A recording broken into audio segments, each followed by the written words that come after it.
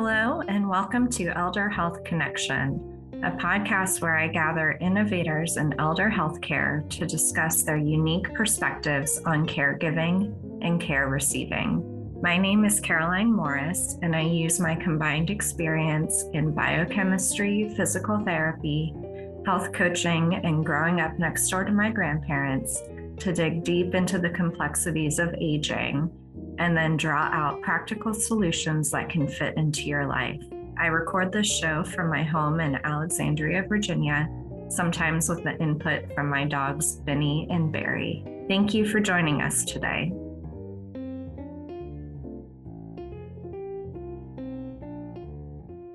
Welcome back to Elder Health Connection for episode 19, where we are discussing new beginnings, and more specifically, how to master your new beginnings.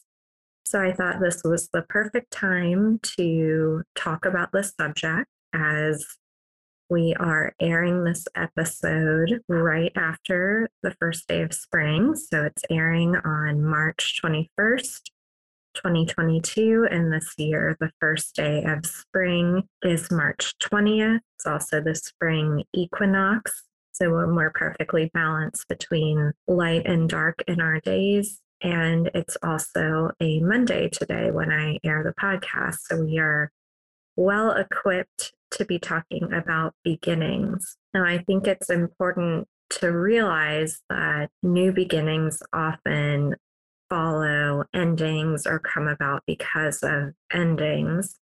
And some song lyrics that have been stuck in my head for probably a month now come from the 1998 song Closing Time by Semisonic. And there's a line in there that says, "Every new beginning comes from some other beginning's end." And I think there's a lot of truth in that. And sometimes we're happy to see the end of the old beginning. Sometimes we're not. And sometimes we have to be willing to end something to start new. And there can be a lot of grief with this. So if you want to learn more about endings and grief, I would encourage you to listen to the previous episode, number 18, on grief, that I did just before this one, because you may need to process and work through some grief related to circumstances, related to people you may have lost, abilities, situations. You may need to grieve your past self in order to transform into your new self for this new beginning you may be embarking on. So again, you can listen to episode 18 for more information on grief. And in order to really make the most of your new beginnings, it's helpful to have a vision of what you would like your life and yourself to look like now that you are starting something new. If you would like a little structure in this, you can head to carolinemorris.com/vision. And I have a free recording of a visioning exercise that you can do to help you understand what you really want out of your life and what you want out of this season of life in particular. But visioning in general needs to be very best case scenario oriented, dream driven, kind of removing some of the preconceived boundaries we may have for ourselves, and very imaginative. So I find it helpful to be guided through that process, like I do in that recording for you. And then once you have your vision in place, what can be very helpful is to write down and take note of what feelings are underlying the outcomes in your vision, or what emotions are being brought up. So let's say in your vision, you are at the beach, you have a beach house, and it's a beautiful scene and something very fun to you. Well, the underlying feeling might be something of ease, of flowing through life, of not being rushed, of connecting with nature, being together with family. So trying to distill the emotions from that can help you to structure your new beginning, even if buying a beach house isn't realistic right now. And this idea of connecting to the emotions is spelled out really nicely in Danielle Laporte's book, The Desire Map.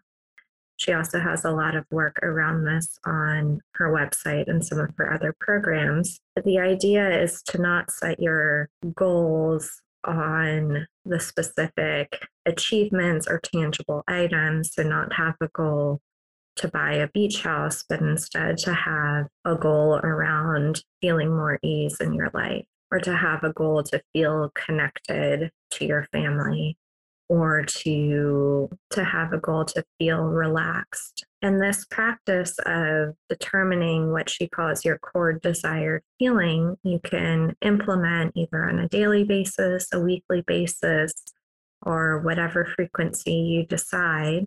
It's something I do with my husband every week as we're doing our household planning. We decide what we would like to feel like for the week ahead, and it helps to structure our week and give us some guidance and clarity. So now that we have our feelings that we want to underlie our new beginning, we can start thinking about setting goals for ourselves to achieve those feelings. Now, probably the standard way of setting goals is using the SMART framework, which is an acronym. It stands for specific, measurable, attainable or achievable, relevant or realistic, and time-based. And this is a goal framework that we use every day in the practice of physical therapy. It's something I've been teaching my students this semester, and it's a very useful framework for being very clear about whether goals are met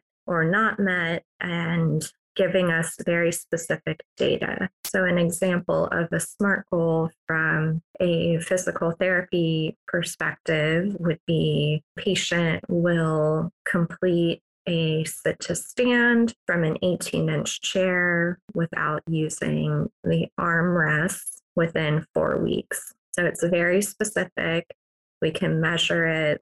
Did the patient stand up or not? Is it attainable? We'll assume for the sake of this example that that would be something attainable and relevant for the patient who is maybe having trouble getting up out of a chair, and we've set a timeline to it. So if you're looking for a lot of structure and ability to track progress, the SMART goal framework is quite useful for that. More recently, I've learned an alternate framework to setting goals.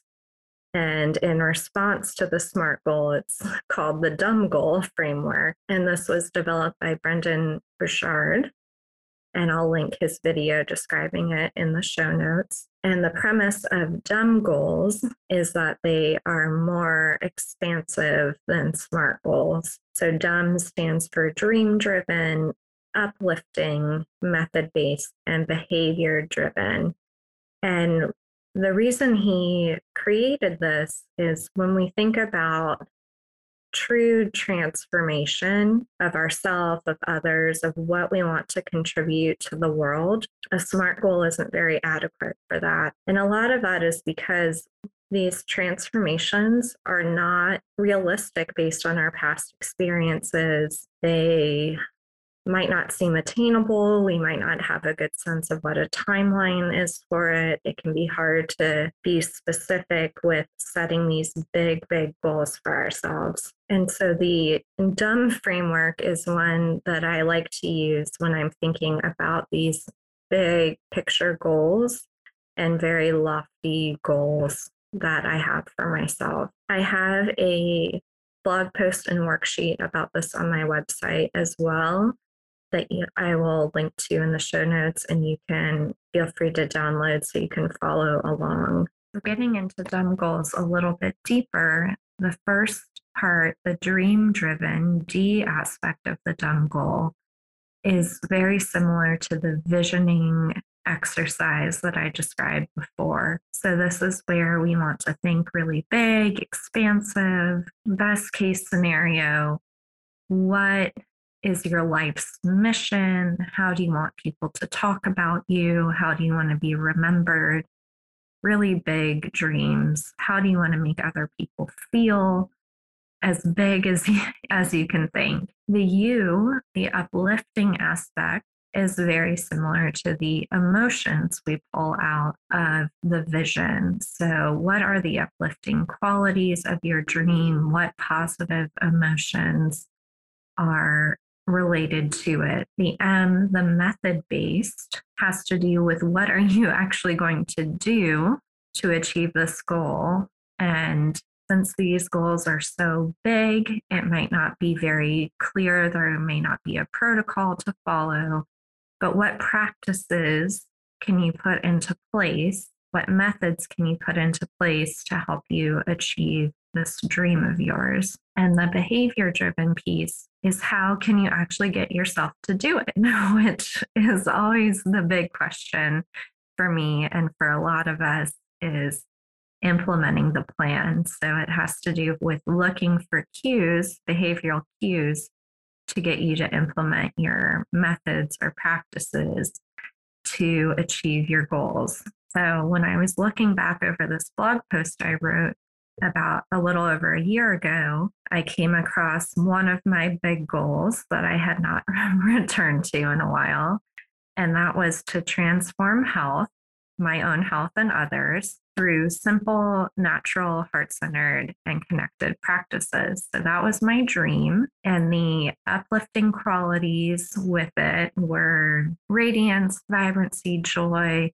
I would probably also add contribution, connection, love, just feeling really warm and content. And so, one method for transforming my health would be hydration. So, drinking enough water throughout the day. And the cue for that would be entering the kitchen in the morning. It's something I do every single day after I get out of bed and come downstairs. And then the behavior following that cue is drinking 12 to 16 ounces of water before I put anything else into my body.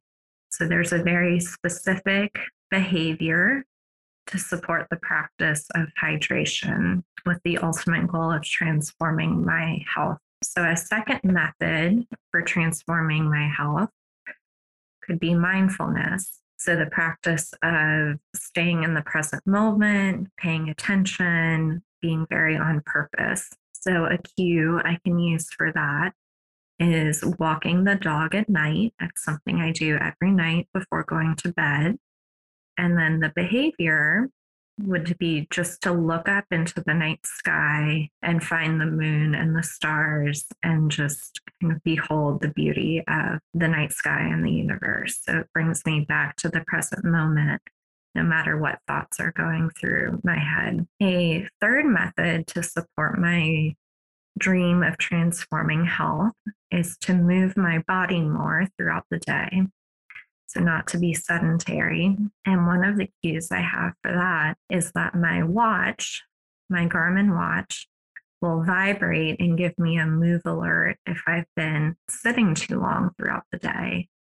And then the behavior that follows that is to walk until that move alert is cleared. Now, I have to admit to you, this is the one that I've not kept up with of the three as well, because I've gotten very good at ignoring that move alert. So sometimes we need to be a little bit realistic with ourselves and know how we can effectively trick ourselves or not into doing these behaviors. But it is something I will work on reinstating this behavior, because I have found the more I move throughout the day and the shorter the periods of time that I'm sitting are, the better I feel. So similar to my ignoring of my watch alert, it can be helpful to anticipate obstacles to carrying out the practices that are needed to work towards our goals, our dreams, our vision, our new beginning. And it's,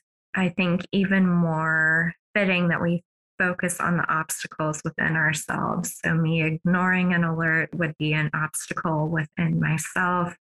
It's not something external to me, it's a behavior that I've adopted over time because I just choose to power through things instead of getting up and moving around.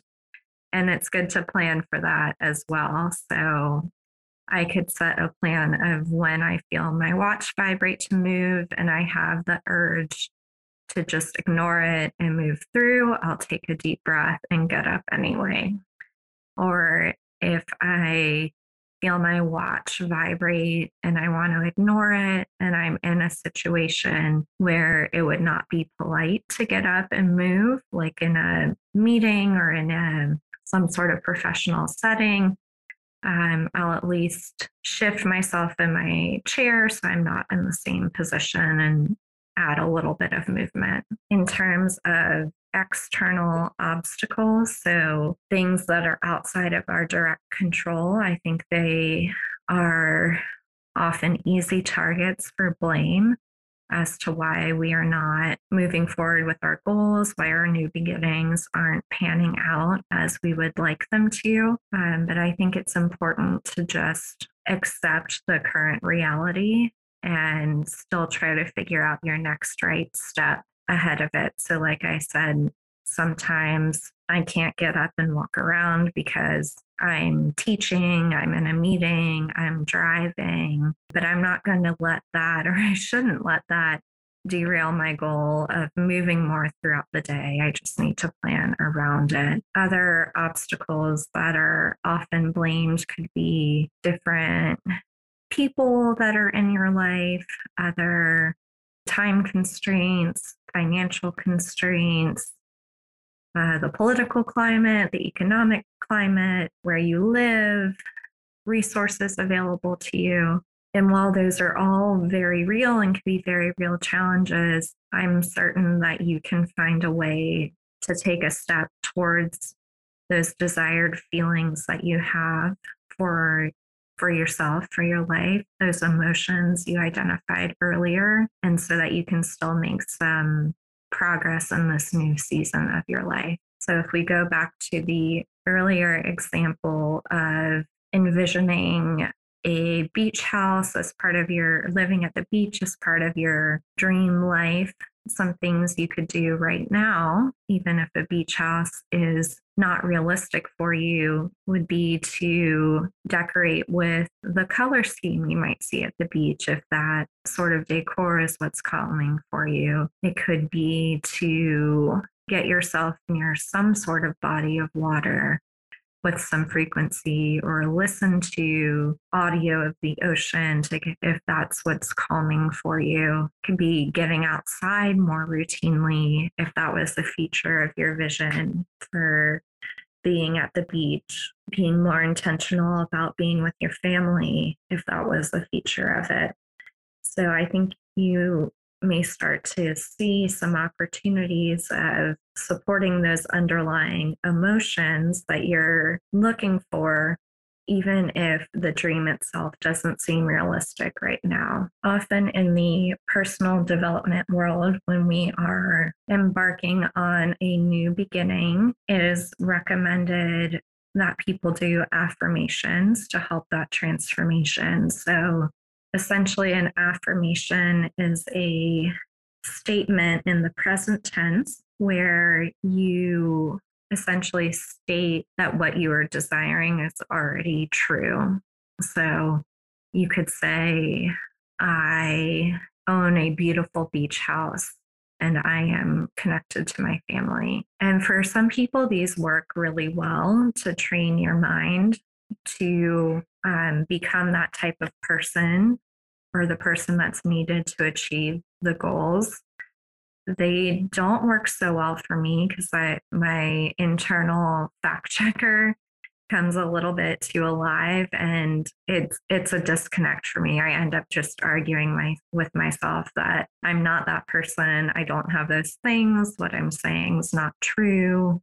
I don't feel that way. So a little hack that I learned from Tanya Lee is, instead of just saying the affirmation as a statement, to start it with, I am becoming. So it can be, I am becoming the type of person who is connected to my family. I am becoming the type of person who has vibrant health. I am becoming a woman who lives life with ease.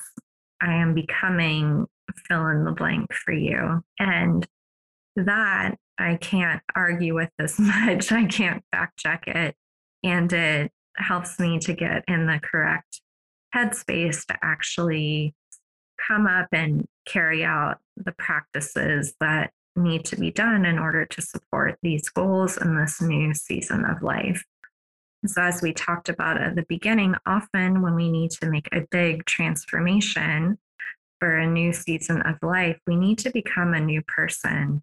And sometimes there is that grief with leaving behind our old self. Creating some language around who you are becoming can help to ease the process along and speed it up a bit. So that is a high level overview of how to begin the framework we use often at the beginning of a coaching engagement of setting your vision, setting goals, and then determining the methods and behaviors that will help you to carry out these goals. There's also a question of when to begin. And there are many opportunities for new beginnings. If you subscribe to my newsletter, you'll see that every month I give you a list of new beginnings for the month. And a lot of this came from a book by Daniel Pink called When: The Scientific Secrets of Perfect Timing. And he provides some research in that book about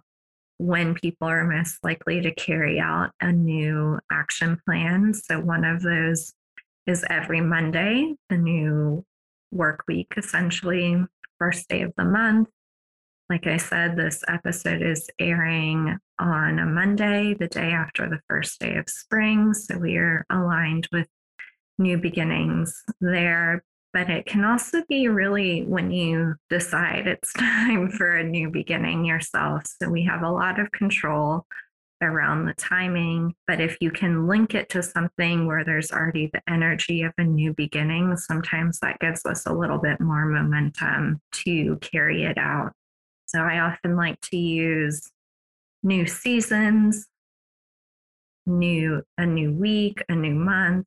I've been lately connecting with the new moon as well. So the lunar cycle, using that for my month a little bit more than the calendar month has been helpful. And of course, the new year as well. So there's no shortage of opportunities of when to begin. I think it's important to remind myself and others that it's never too late to start something new. It's never too late to think about what you want for your life, who you want to become in your life, and to set those intentions to decide how you want to feel in your life and to start taking action to support that. Like I said, this is essentially the framework of coaching, of deciding your vision, your goals, and then coming up with what behaviors are needed to support those goals and getting into the day-to-day realities of obstacles that come up, both within yourself that need to be worked through and external obstacles, which we need to work around. If you would like support in this area, I do have a limited number of coaching slots available each month. And you can learn more at my website, carolinemorris.com. Thank you so much for joining me today for our discussion on new beginnings. And I am so excited to hear what you will be doing new in your life. This podcast is provided for informational purposes only and does not create a provider-patient relationship between us. If you have questions about your health, please speak to a qualified health professional. If you would like to learn more about working with me as your qualified health professional, please visit carolinemorris.com. Did you know that gratitude is good for your health? If you found value in this episode, please share it with a friend and leave a rating or review. To keep the connection going, subscribe to Elder Health Connection on your favorite podcast player to get immediate access to upcoming episodes. Thank you for listening. With love and gratitude, Caroline.